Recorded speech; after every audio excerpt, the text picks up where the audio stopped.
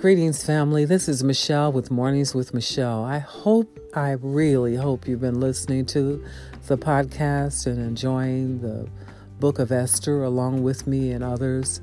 It is such a wonderful story of God's handiwork in the lives of His people.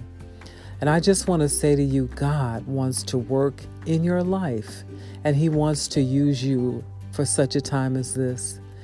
Pick up your Bible. Get excited about what it tells you, how to be the best you can be in the kingdom of God.